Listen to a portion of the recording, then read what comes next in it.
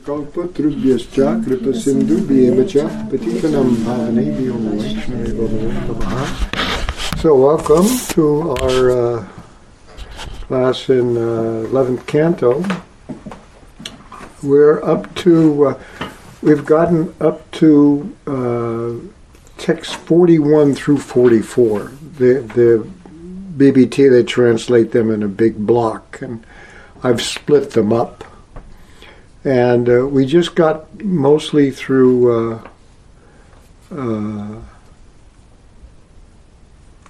we got mostly through 43.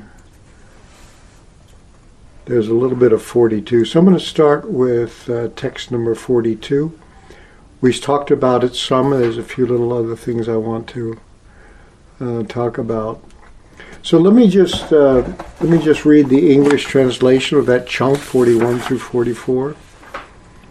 So this is here where this chapter is called Bhakti Yoga, and this is the last discussion between Krishna and Uddhava, because Krishna is preparing to leave the world, and he's sending Uddhava up to Badarik Ashram to associate with Naranarayan Rishi, and so this is like just the end of that last conversation where there's what's called the Uddhava Gita, where he gives final instructions to Uddhava, his supremely intelligent aide. He had sent Uddhava to Vrindavan to look at the gopis in separation, just for his education. so here he talks to him. So here he is. I'll read this chunk of text 41 to 44, just the translation. The Supreme Personality of Godhead said, "My dear Uddhava, take my order and go to my ashram called Badarika. Purify yourself by both touching and also bathing in the holy waters there, which have emanated from my lotus feet. Rid yourself of all sinful reactions with the sight of the sacred Alaknanda river. Dress yourself in bark and eat whatever is naturally available in the forest. Thus you should remain content and free from desire, tolerant of all dualities, good-natured, self-controlled, peaceful, and endowed with transcendental knowledge and realization. With fixed attention, meditate constantly upon these instructions I have imparted to you and assimilate their essence. Fix your words and thoughts upon me and always endeavor to increase your realization of my transcendental qualities. In this way you will cross beyond the destinations of the three modes of nature and finally come back to me." So that's that chunk of text. Let me just read 42 in Sanskrit and talk a little bit about that, because the BBT has one reading and Vishnu Chakravarti has another reading, so you should get both of them. If they disagree, they're both right. Take it both ways. Huh? So text 42, let me just say this first before I chant it. Om Namo Bhagavate Vasudevaya. Om Namo Bhagavate Vasudevaya. Om Namo Bhagavate Vasudevaya. So 42 goes Ikshaya Lakanandaya Viduta Shesha Kalmasaha Vasano Vakalyanyanga Vanyabuk Sukhanispriyaha. So the translation, rid yourself of all sinful reactions within the sight of the sacred Alaknanda river.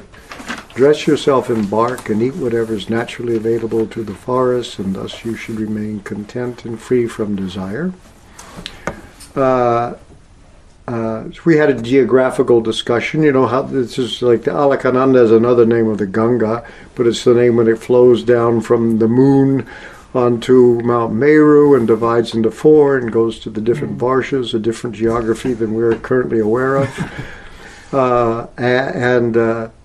And we discussed this, the Badarikashram, the jujube trees that are there, and so on. So here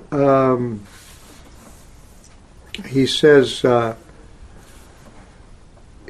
says to him that the way this is translated, rid yourself of all sinful reactions with the sight of the sacred Alakananda river.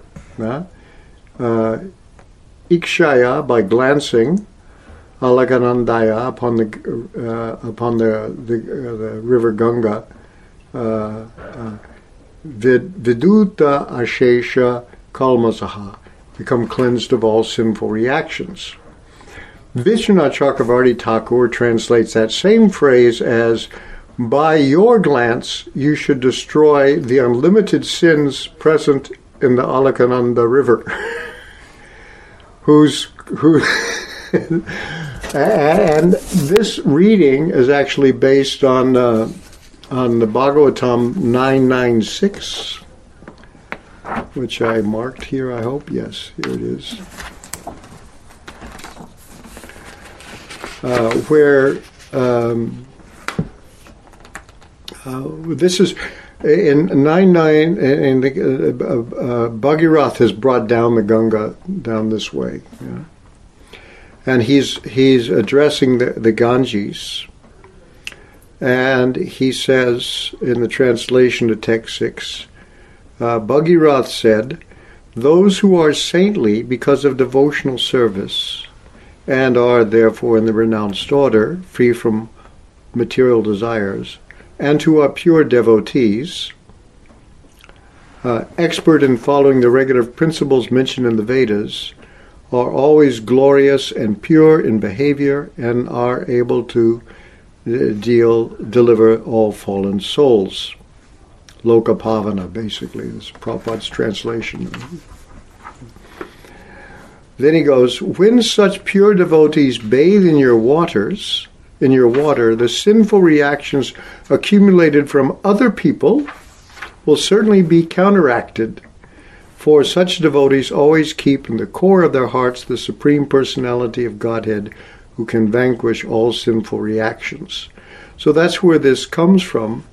And Prabhupada says here in his purport, Mother Ganges is available to everyone for bathing. Therefore, not only will sinful persons bathe in the Ganges water, but in Hardwar and other holy places where the Ganges flows, saintly persons and devotees will also bathe in the waters of the Ganges. Devotees and saintly persons advanced in the renounced order can deliver even the Ganges. And then he quotes from Bhagavatam 1.13.10, Tirti kurvanti tirtani svanta stena gadabrita. Because saintly devotees keep the Lord within the core of their hearts, they can perfectly cleanse the holy places of all sinful reactions. Therefore, people in general must always respectfully honor saintly persons. So anyway, that Prabhupada goes on about that. But here's where they actually destroy the sins of the Ganges. That people come to the holy places, they do something, they deposit all their sinful reactions, and because the saintly people come there, they can then purify the rivers or the places of pilgrimage themselves, because of the stockpile that's left there. that's where Vishwanath Chakravarti Thakur gets his translation from, his reading of this. So now, text 43, again it's one big chunk in the Bhagavatam, but it's a list of the qualities that Krishna is telling Uddhava he should cultivate. Titikshur dvanda matranam shushila samyatendriyaha Shanta Samahita Dhya Jnana Vijnana Samyuta. This is text 43. tolerant of all dualities. Titikshu dvanda matranam. Dvanda is dualities, dvanda matra, all of them. Titikshu, tolerant of all dualities. Sushila. Here they call this good-natured. In the word for word, it's exhibiting saintly character. Sushila, having a good character. Samyata indriya, controlling the senses. Indriya is the senses, so samyata. Shanta, peaceful. Samahita diya, jnana vijnana samyuta.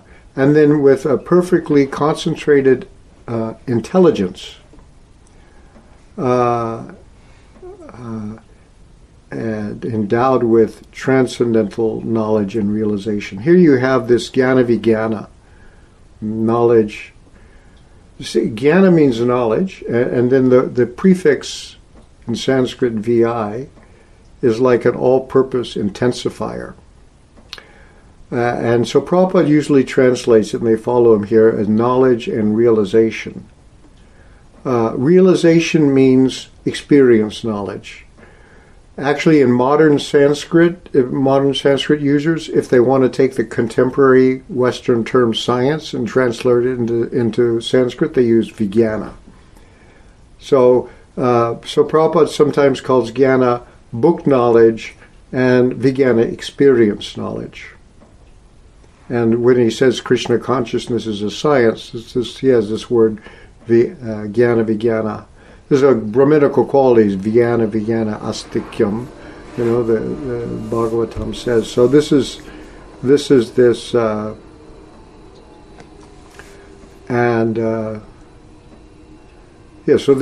these are the things that you should have, because the absolute truth is described as that which being known, all other things become known. You go to Krishna, you go to the Brahman, the Param Brahman, and then you know Krishna, and then everything else becomes revealed. Krishna and all of Krishna's energy, since he includes everything. So this is how you get this experience knowledge by this method.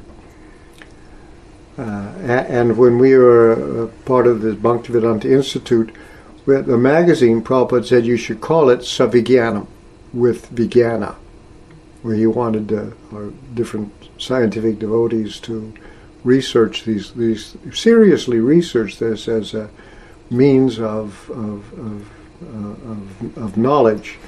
It's not just, we don't have, here's science based on knowledge, and here's religion based on faith.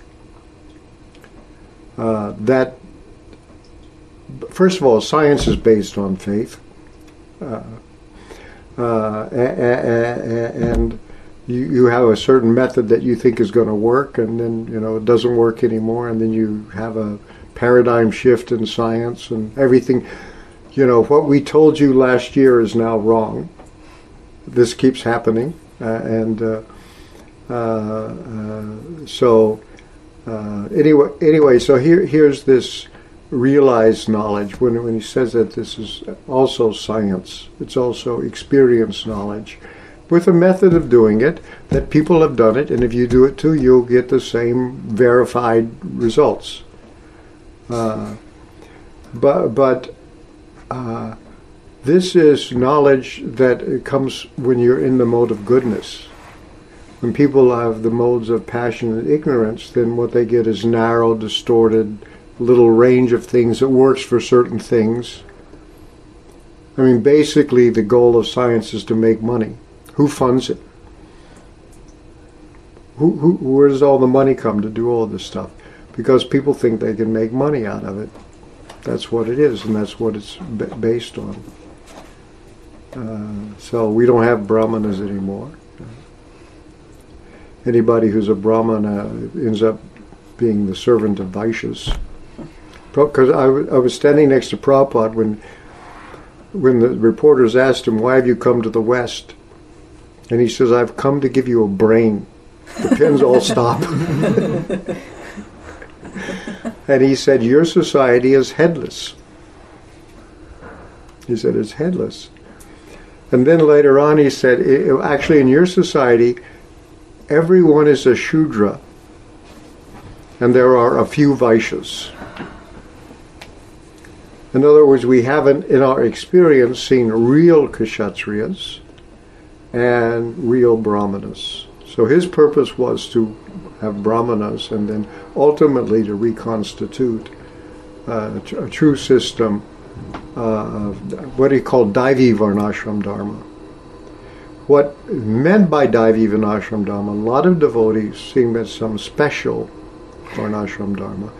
But when he says Daiva, it means that it's the Varnashram Dharma that is spoken by Krishna.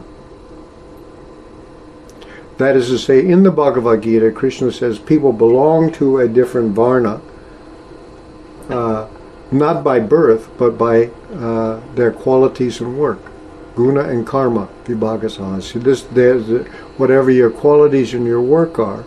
And Prabhupada gave a lecture once in India saying that when it became hereditary, the reason it became hereditary is Brahmanas had unqualified children who shouldn't have, because they weren't qualified for Brahminical work, should have been doing different work, but they made them Brahmins anyway. So the Brahmins were not actually Brahmanas, and therefore they mistreated the Shudras, and the Shudras were not taken care of properly, and so when the Muslims came, they were able to convert them to Islam, because they had a little more respect for them than the Brahmins were giving them. And then because India had two religions, and it became divided into Pakistan and India, and so the partitioning of India comes back to this misunderstanding of what actually Varnashram Dharma is. This is a lecture Prabhupada gave in Vrindavan about this and his analysis of what went wrong. So this is this real system of Varnashram Dharma that Krishna wants, and we don't have it anymore. So one of his projects was to bring it back. "I've come to give you a brain," he said. That's what he said. Anyway, where are we after? We were going through the list of... that in 43? I think Yeah, so, yes. Knowledge and realization. Yeah. Okay. So then 44, which is a 3-line verse, that goes, Mato no shikshitam yate viviktam anubhavayan maya veshita vakchito madharma nirato bhava ati vrajya gatistisro mam eshasi tataparam.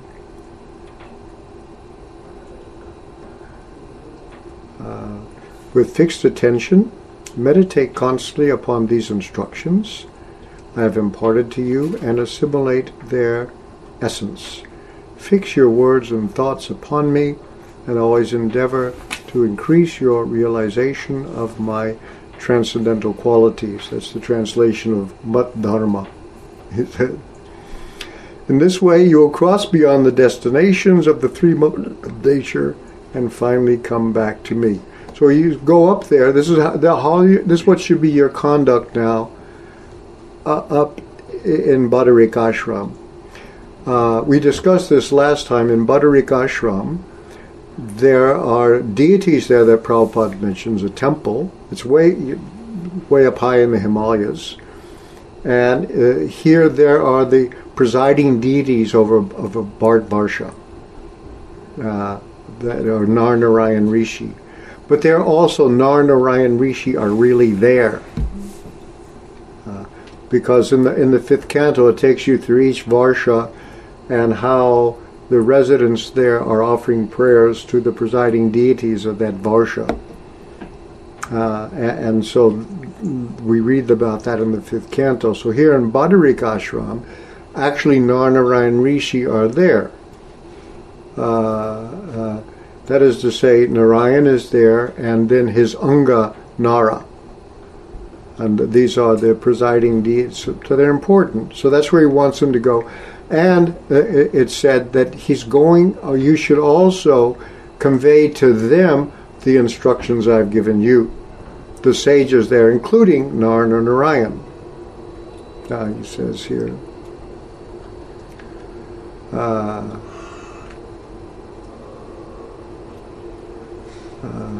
So Vishnu, I think the BBT doesn't have a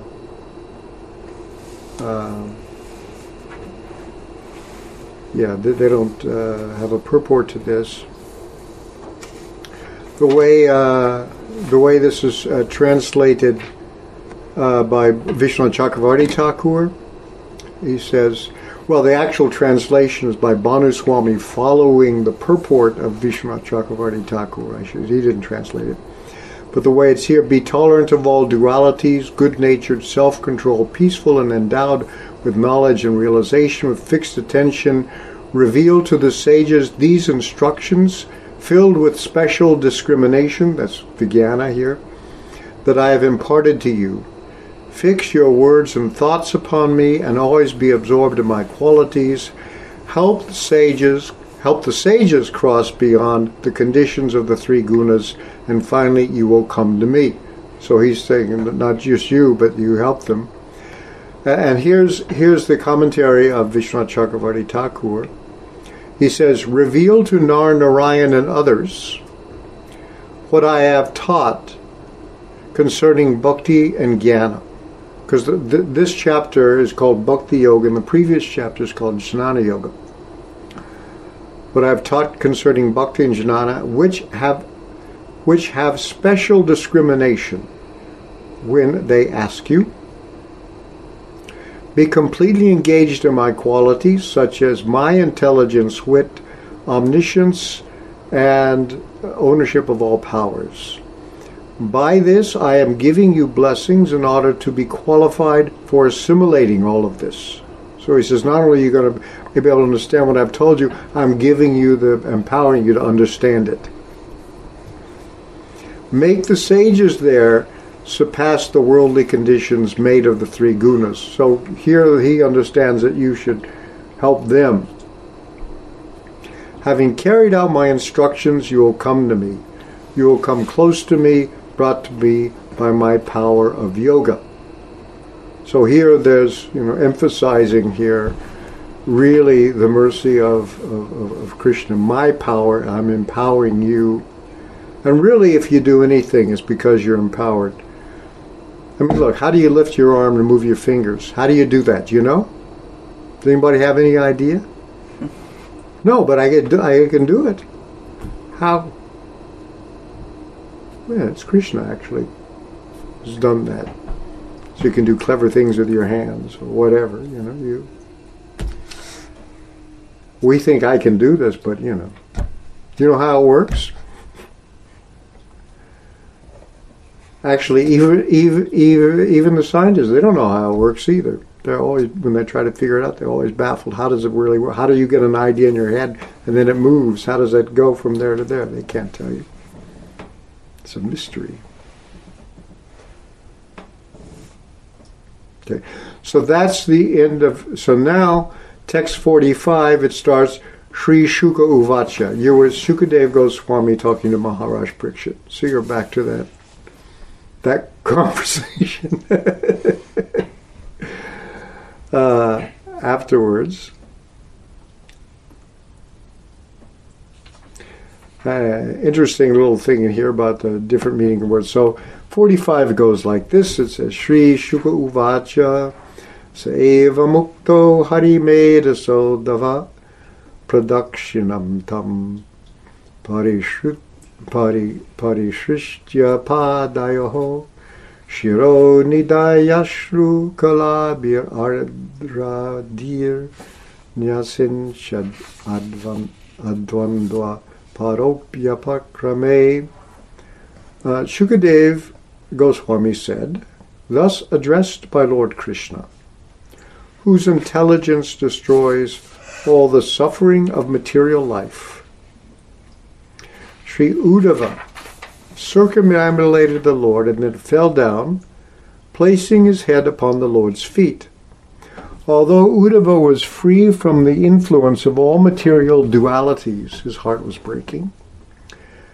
And at this time of departure, he drenched the Lord's lotus feet with his tears. That's what it says. So thus addressed by the Supreme Lord. Now here, the word Hari Medasa is a very interesting word. We'll go back to it. Because here I looked up where it was used to other places. Sometimes it refers to the Lord and sometimes it refers to devotees, actually. But here is Hari Medasa. The word Medasa, especially at the end of a compound or with a long A, it means intelligence. And Hari, what takes away the miseries of material life. So that's why this name, Hari Medasa. By the Supreme Lord, whose intelligence takes away the miseries of material life. And so this way, Uddhava, addressed Uddhava, Pradikshana, facing with the soul, so he Parishrite, circumambulated, with his right side to him.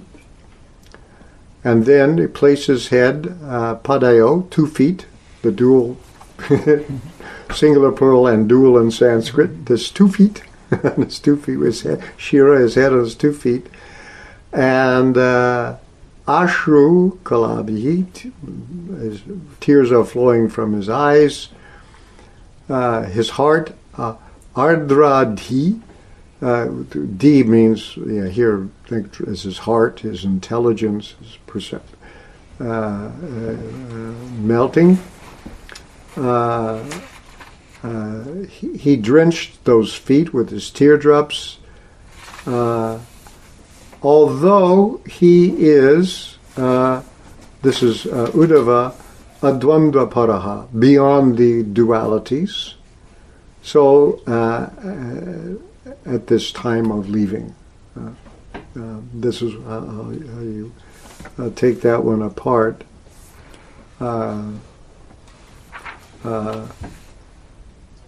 So he wants to distress here that his grief was not material. He's not, actually by separation your attachment increases. So actually,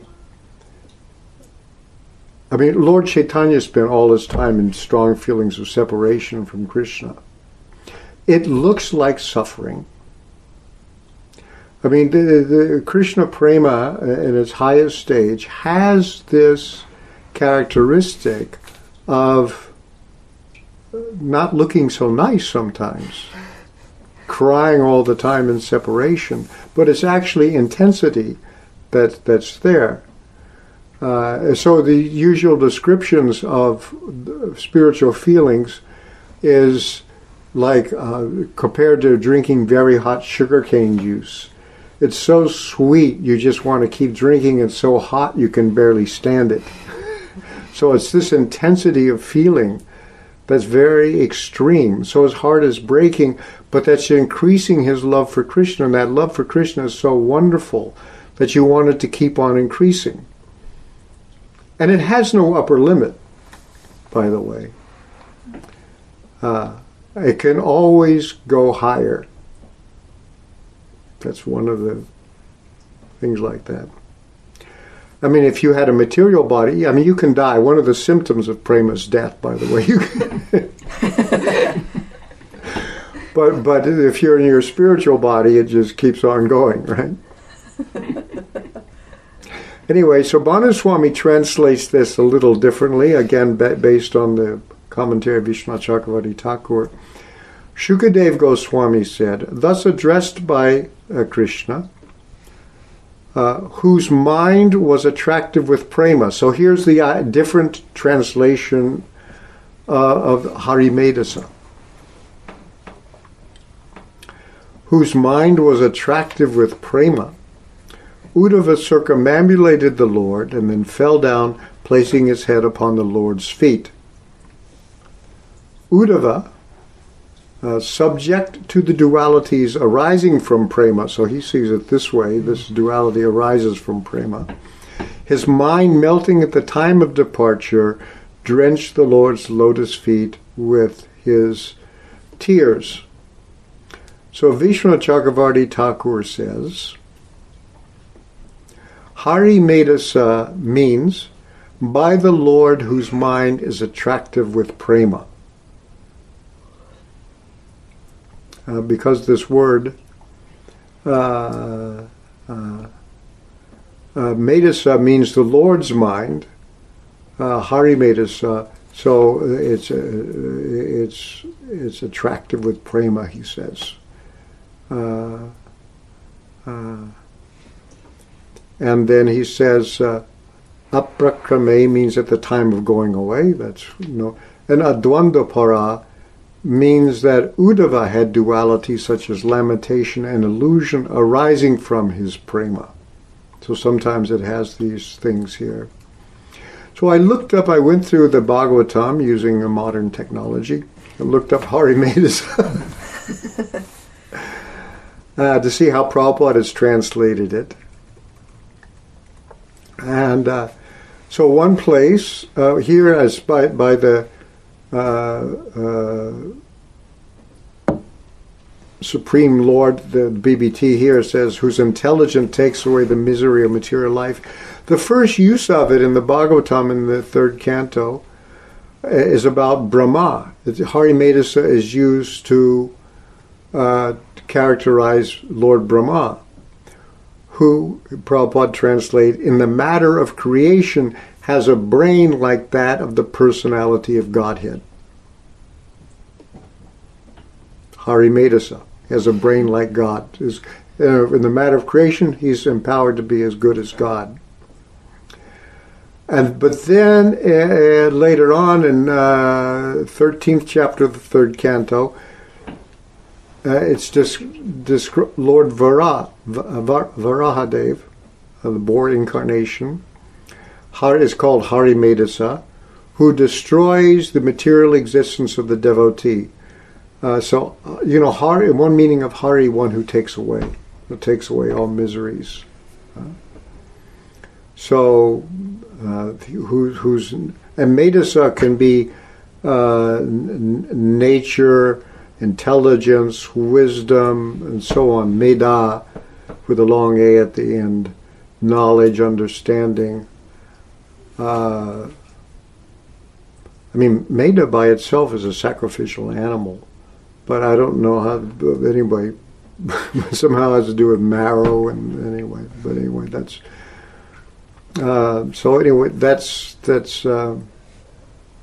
and then. Another place for Krishna is Harimedasa, whose brain, again Prabhupada's translation, whose brain works only for the deliverance of conditioned souls. Hari, one who takes away delivers. Prabhupada says here in the purport, the word Hari means one who takes away all miserable conditions. And Harimedasa means the Lord is always planning to deliver, because it means intelligence, making plans, to deliver the conditioned soul from the clutches of Maya. Since the Lord delivers all conditioned souls from the clutches of Maya, he is known as Harimedas. But then in the 9th canto, again, Prabhupada, where Harimedasa is used of some sages, munis, Prabhupada translates it, whose intelligence is always absorbed in the thought of Hari. So that's the translation there, devotees whose intelligence is always filled with the service of the Lord. So these are different ways you can, nice thing about Sanskrit. If there are multiple meanings, they all work. Polysemous, actually, words that have many meanings. You know, you read Shakespeare, there's all these things going on like that. So it's not a problem. The BBT has no purport here, but I just thought this Harimeta Saha. So now let's go on.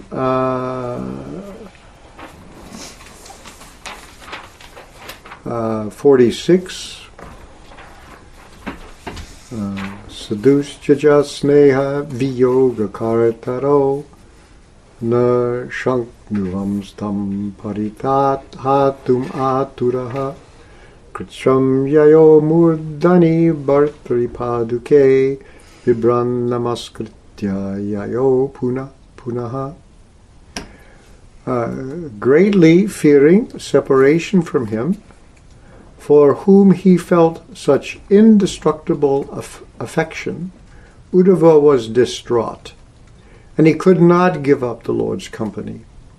Finally, feeling great pain, he bowed down to the Lord again and again, placed the slippers of his master upon his head, and departed. Though that's the translation here. So Saduschaja, impossible to give up. Sneha, that one in whom he had placed. Sneha means affection. It's in Ayurveda. It means sticky. It means oily. Oily, yeah, like oil. So well, the word, the English word snow, trans back to the same root as sneha. Like German, schnees for snow, yeah, means it's something that sticks to you. Like we have snow all around us today, so you can think of the Lord's affection called. Like so, they're the same root. There's sneha. That means to put it oily, on the person, to oil smear the person, cover slick, them. sticky, So anyway, this affection is there, separation. He's beside himself. Viyoga karataha, and he found it incapable. He was atura, overwhelmed here. Atura means one who suffers, actually. Atura. Is suffering, krisham, great pain. So then he took the slippers, paduka, of his bhartri, his master, on his head, and when offered obeisances again and again and again. There's several purports here. I want to read Vishwanath Chakravarti Thakur's purport first.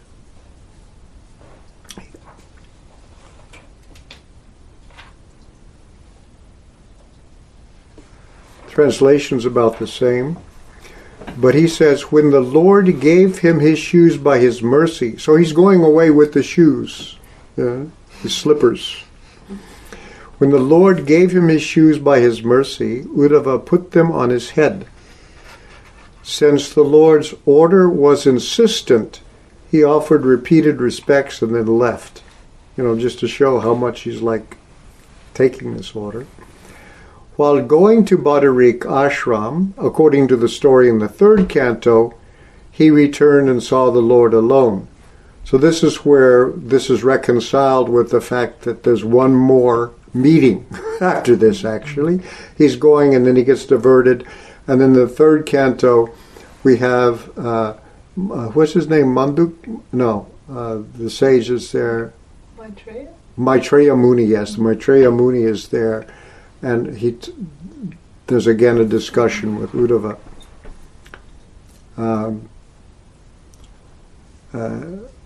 He asked about doubtful matters, and after gaining the conclusive truth concerning the Lord's pastimes, from understanding the Lord's answer is expressed in verse 37.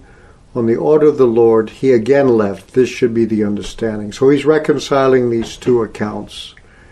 And in verse 37, it's mentioned here in this chapter.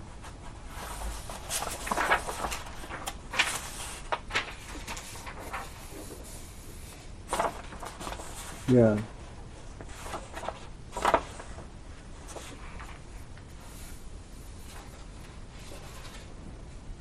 Oh yeah. Here's in 37.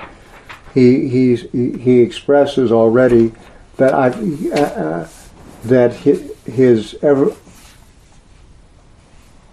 he's fully completely bestowed with knowledge, and they explain that when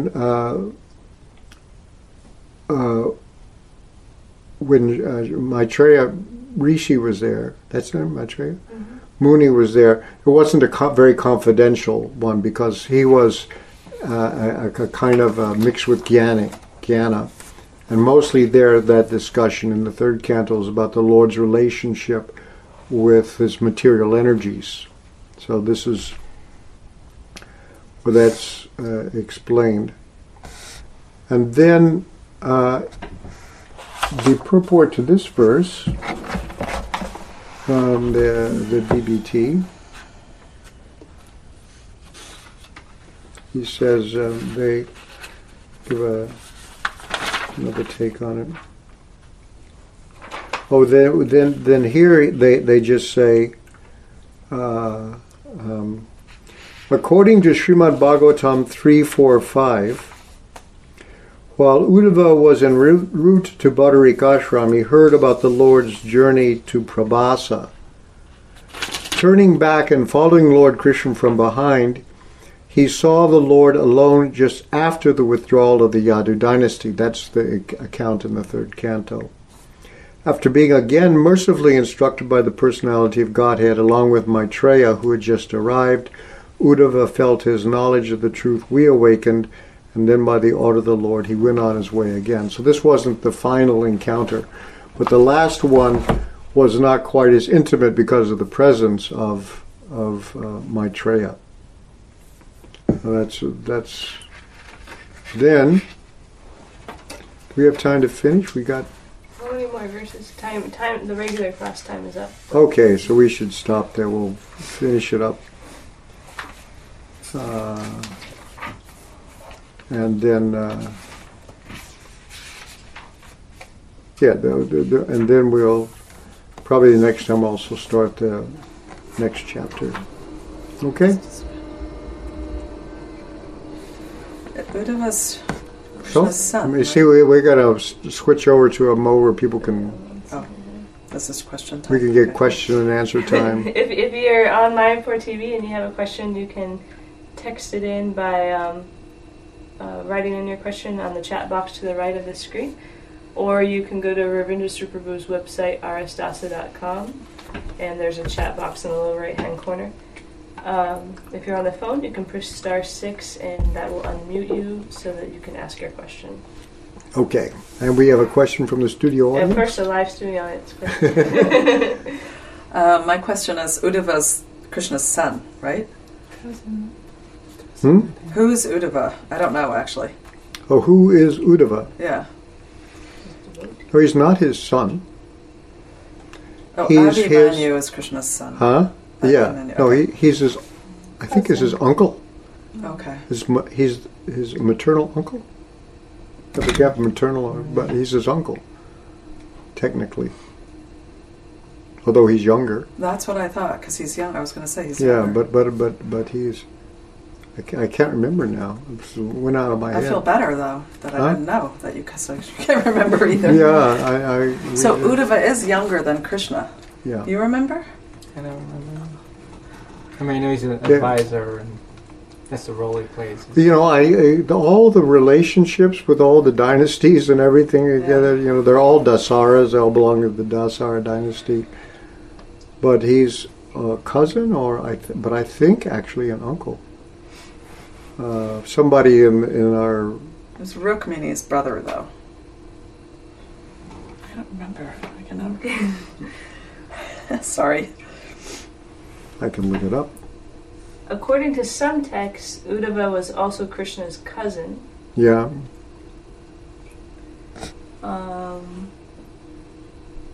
Being the son of Devabhaga, who was the brother of Vasudeva, Krishna's father. Okay.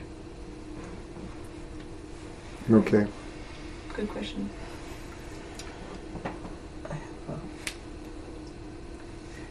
Just more of a comment, because I was actually just having a discussion today with a friend of mine about science, because that came up earlier in the discussion again and again.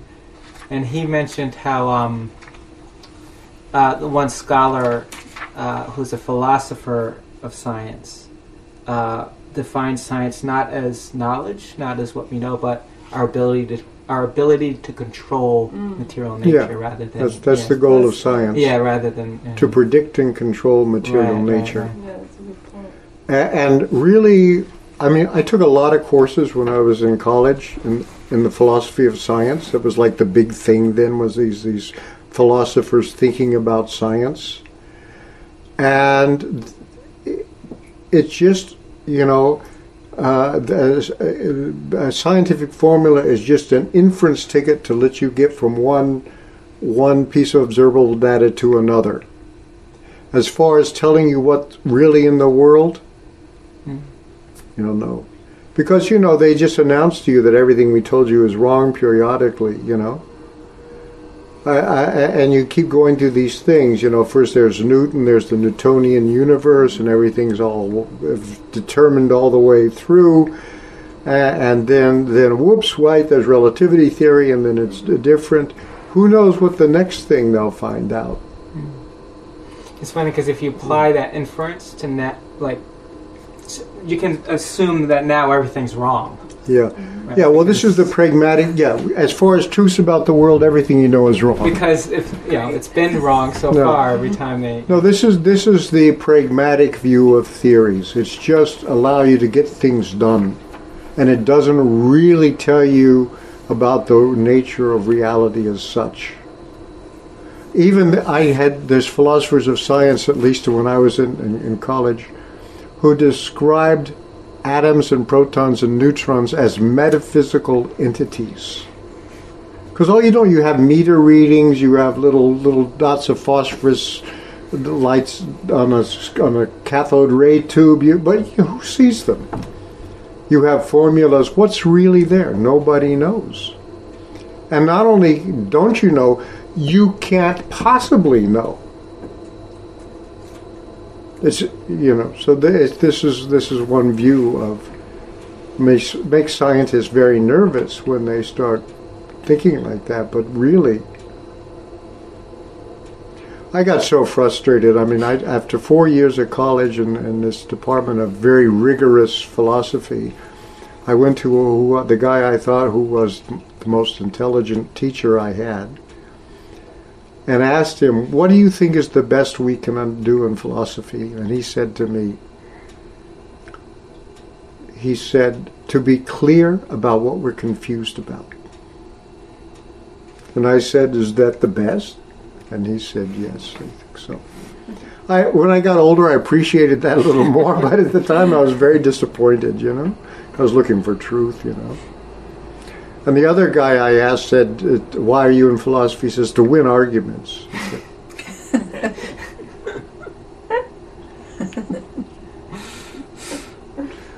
So there you go. I was one of these people looking for truth. Wrong answer. I mean, my very first philosophy class, I said, what are we studying philosophy, the guy says. I said, I want to ask questions like, who am I, where have I come from, where am I going? And he wrote it on the board, We all gave our stupid answers. It was a freshman class in philosophy. And then the guy went through and demolished them one after the other, what we want. And he said, oh, this one. Who am I, where have I come from, where am I going? He says, we have one person in this department who asks these questions. And I say, My name is Ken Young. I am coming from College Hall, and I am going to Bennett Hall. And then he crossed it out. That was my introduction to philosophy. That's why I'm here. Hare Krishna. Yeah, that's your fate, right? Hari made us up. Acharya Prabhu, he just adds a comment about Uddhava. He says, as stated in the 3rd canto by the Lord himself, Uddhava is not even slightly different from me. Yeah. That's the verse says. Resembling Krishna so much, Uddhava was the perfect person to carry out the Lord's mission in Vrindavan. That's right. In fact, Sri Harivamsha states that Uddhava is the son of Vasudev's brother, Devabhaga. In other words, he is a cousin brother of Sri Krishna. Yeah, cousin brother.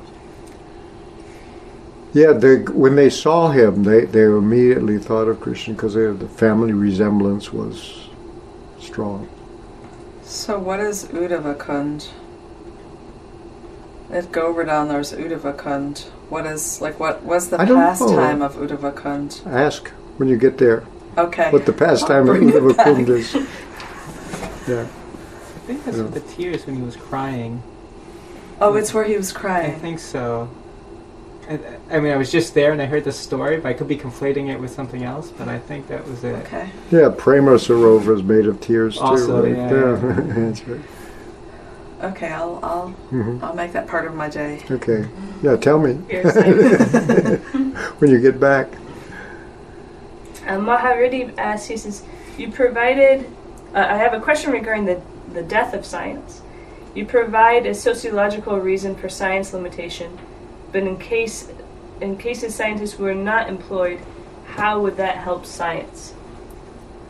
In the case of scientists were not employed, they should be employed, but they should, first of all, they should be a little humble. If they're smart, they're humble, but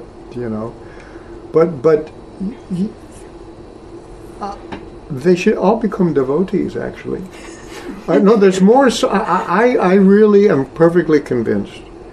The Isha Upanishad says you should learn the process of knowledge and vidya and avidya side by side.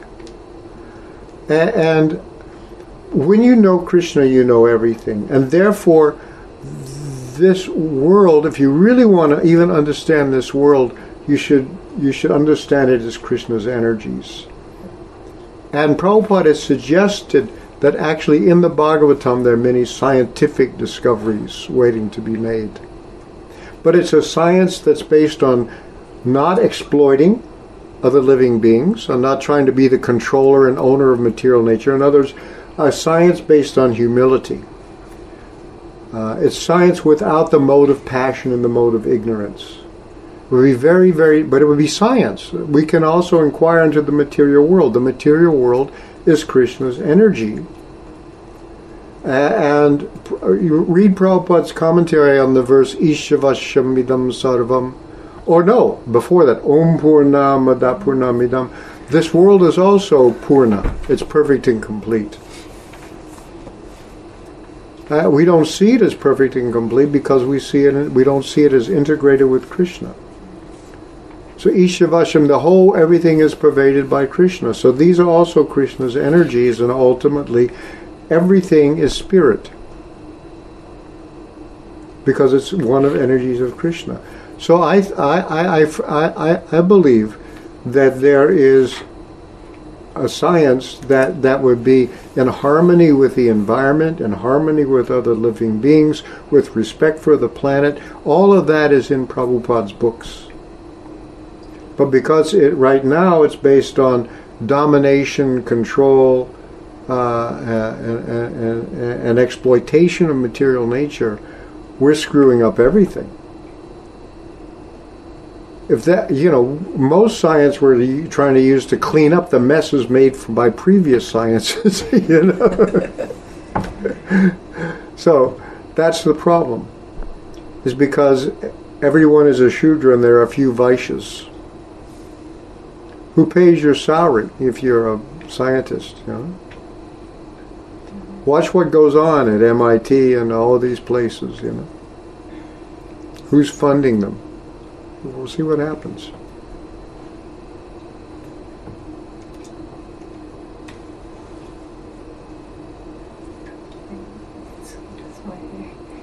So Prabhupada, he really did want to have a kind of synthesis of what people call science now and religion now, the estrangement. There should be a religious science and a scientific religion, both. Ramananda Prabhu asks, he says, in text 44 it says, quote, always endeavor to increase your realization of my transcendental qualities. In this way you will cross beyond the destinations of the three modes of nature and finally come back to me. So then he says, this seems quite astonishing. Isn't Uddhava already liberated and situated in such an exalted position that he is directly speaking to the Lord as his intimate associate? In fact, in the next text it says Uddhava was free from the influence of all material dualities. Mm-hmm. However, text 44 seems to say Uddhava is still under the modes and he needs to follow Krishna's instructions to finally be able to go back to Godhead. Does this mean the verse is meant for us, not really Uddhava, just as Arjuna was put into illusion for our benefit? I think so. That's why he speaks that way, just so everybody can understand. But Uddhava is already liberated. But one's appreciation for the qualities of the Lord is in fact always increasing. It's not just to know these things to cross beyond, it's to get more and more. There's just no end to the increase of love for Krishna. The knowledge and love, they increase together, on and on and on. And there's no upper limit. There really isn't. And Prabhupada described that, that when Radha and Krishna are together. This was actually in New Vrindavan at a Janmashtami, and he's looking at the deities of Radha and Krishna. And he said that when Radha looks at Krishna, she sees how beautiful Krishna is. And when she sees how beautiful Krishna is, her joy increases. And because her joy increases, her beauty increases. And then when Krishna sees that Radharani is becoming even more beautiful, his happiness increases, and therefore his beauty increases. And then, remember, these are spiritual bodies, right? So here, when you're really happy, anybody's happy, they look better, but there's some limitations. How good can you? But in this case, so he says, so it goes, and there's no end. It keeps on going. The happiness, beauty, knowledge, all these are ever increasing, and there's no upper limit. So this is what Uddhava is being asked to partake of here, but he already is in a way. But just to show you that everyone can get started and follow in his footsteps with Krishna's shoes on his head. That's and that's why this Harimedasa is the word that's used here. Okay. And I think the last question, a little diversion from the topic of the class, but still a question that was asked. This is from Bhakta Victor. He asks, what does Ravindra Prabhu think about the future of the BBT? Is it that the printing and distribution of books will never stop?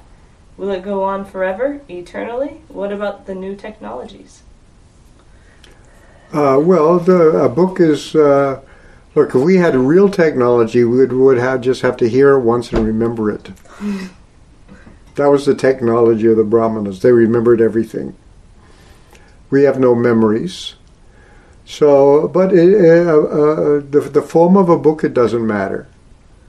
It could be an electronic form. It can be in paper form. They're all books. That really doesn't make a difference. I don't know, maybe it's just me, but I like books with paper and printing and things like that. But maybe people who grow up with the newer technology. I use both because, electronically you can search things better, but it only means it's worse. I mean, I've mentioned this before, but there's a dialogue, a Platonic dialogue. I forgot which one right now. Where see what happens? where Plato talks about what a disaster the invention of writing is, because people don't remember anything anymore. We think of writing as a sign of advancement of civilization, but from Plato's point of view, it was bad.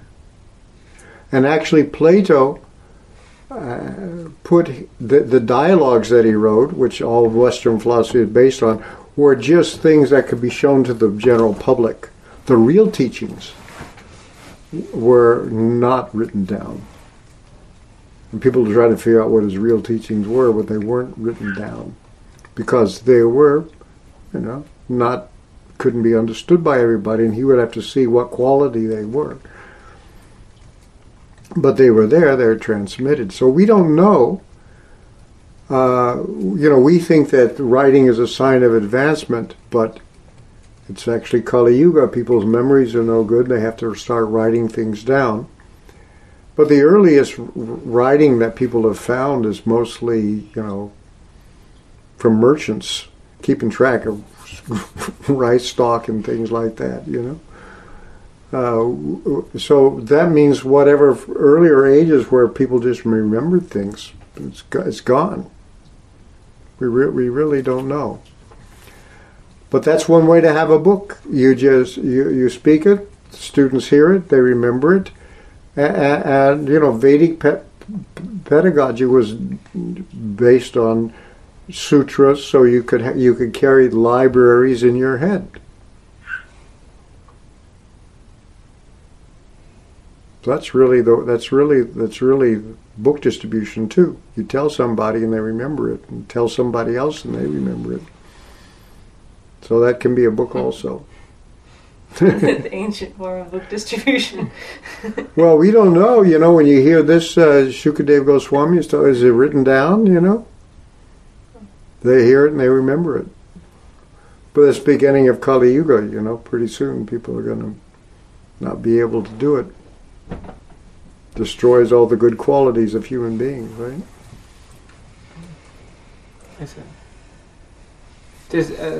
I was just listening to this lecture of Gopi Puranadana Prabhu, and he tends to mention this often, how actually writing the sastra, like putting it in writing, is actually considered an aparad. It's an offense to actually put it into writing. Is that right? Yeah, it's like it's considered offensive to even do. You shouldn't even do it. But there's a concession made for Kali Yuga. But otherwise, it's actually an aparad. You wouldn't do it. Yeah. We have recovered some of the early writings of the Goswamis, because when a book would get worn out in those days, they would put it in samadhi. Mm. Now everything gets chopped up in the recycle bin, but whatever. But that's where the books are in samadhis. They were actually sacred, and they're. What does the BBT do with anyway?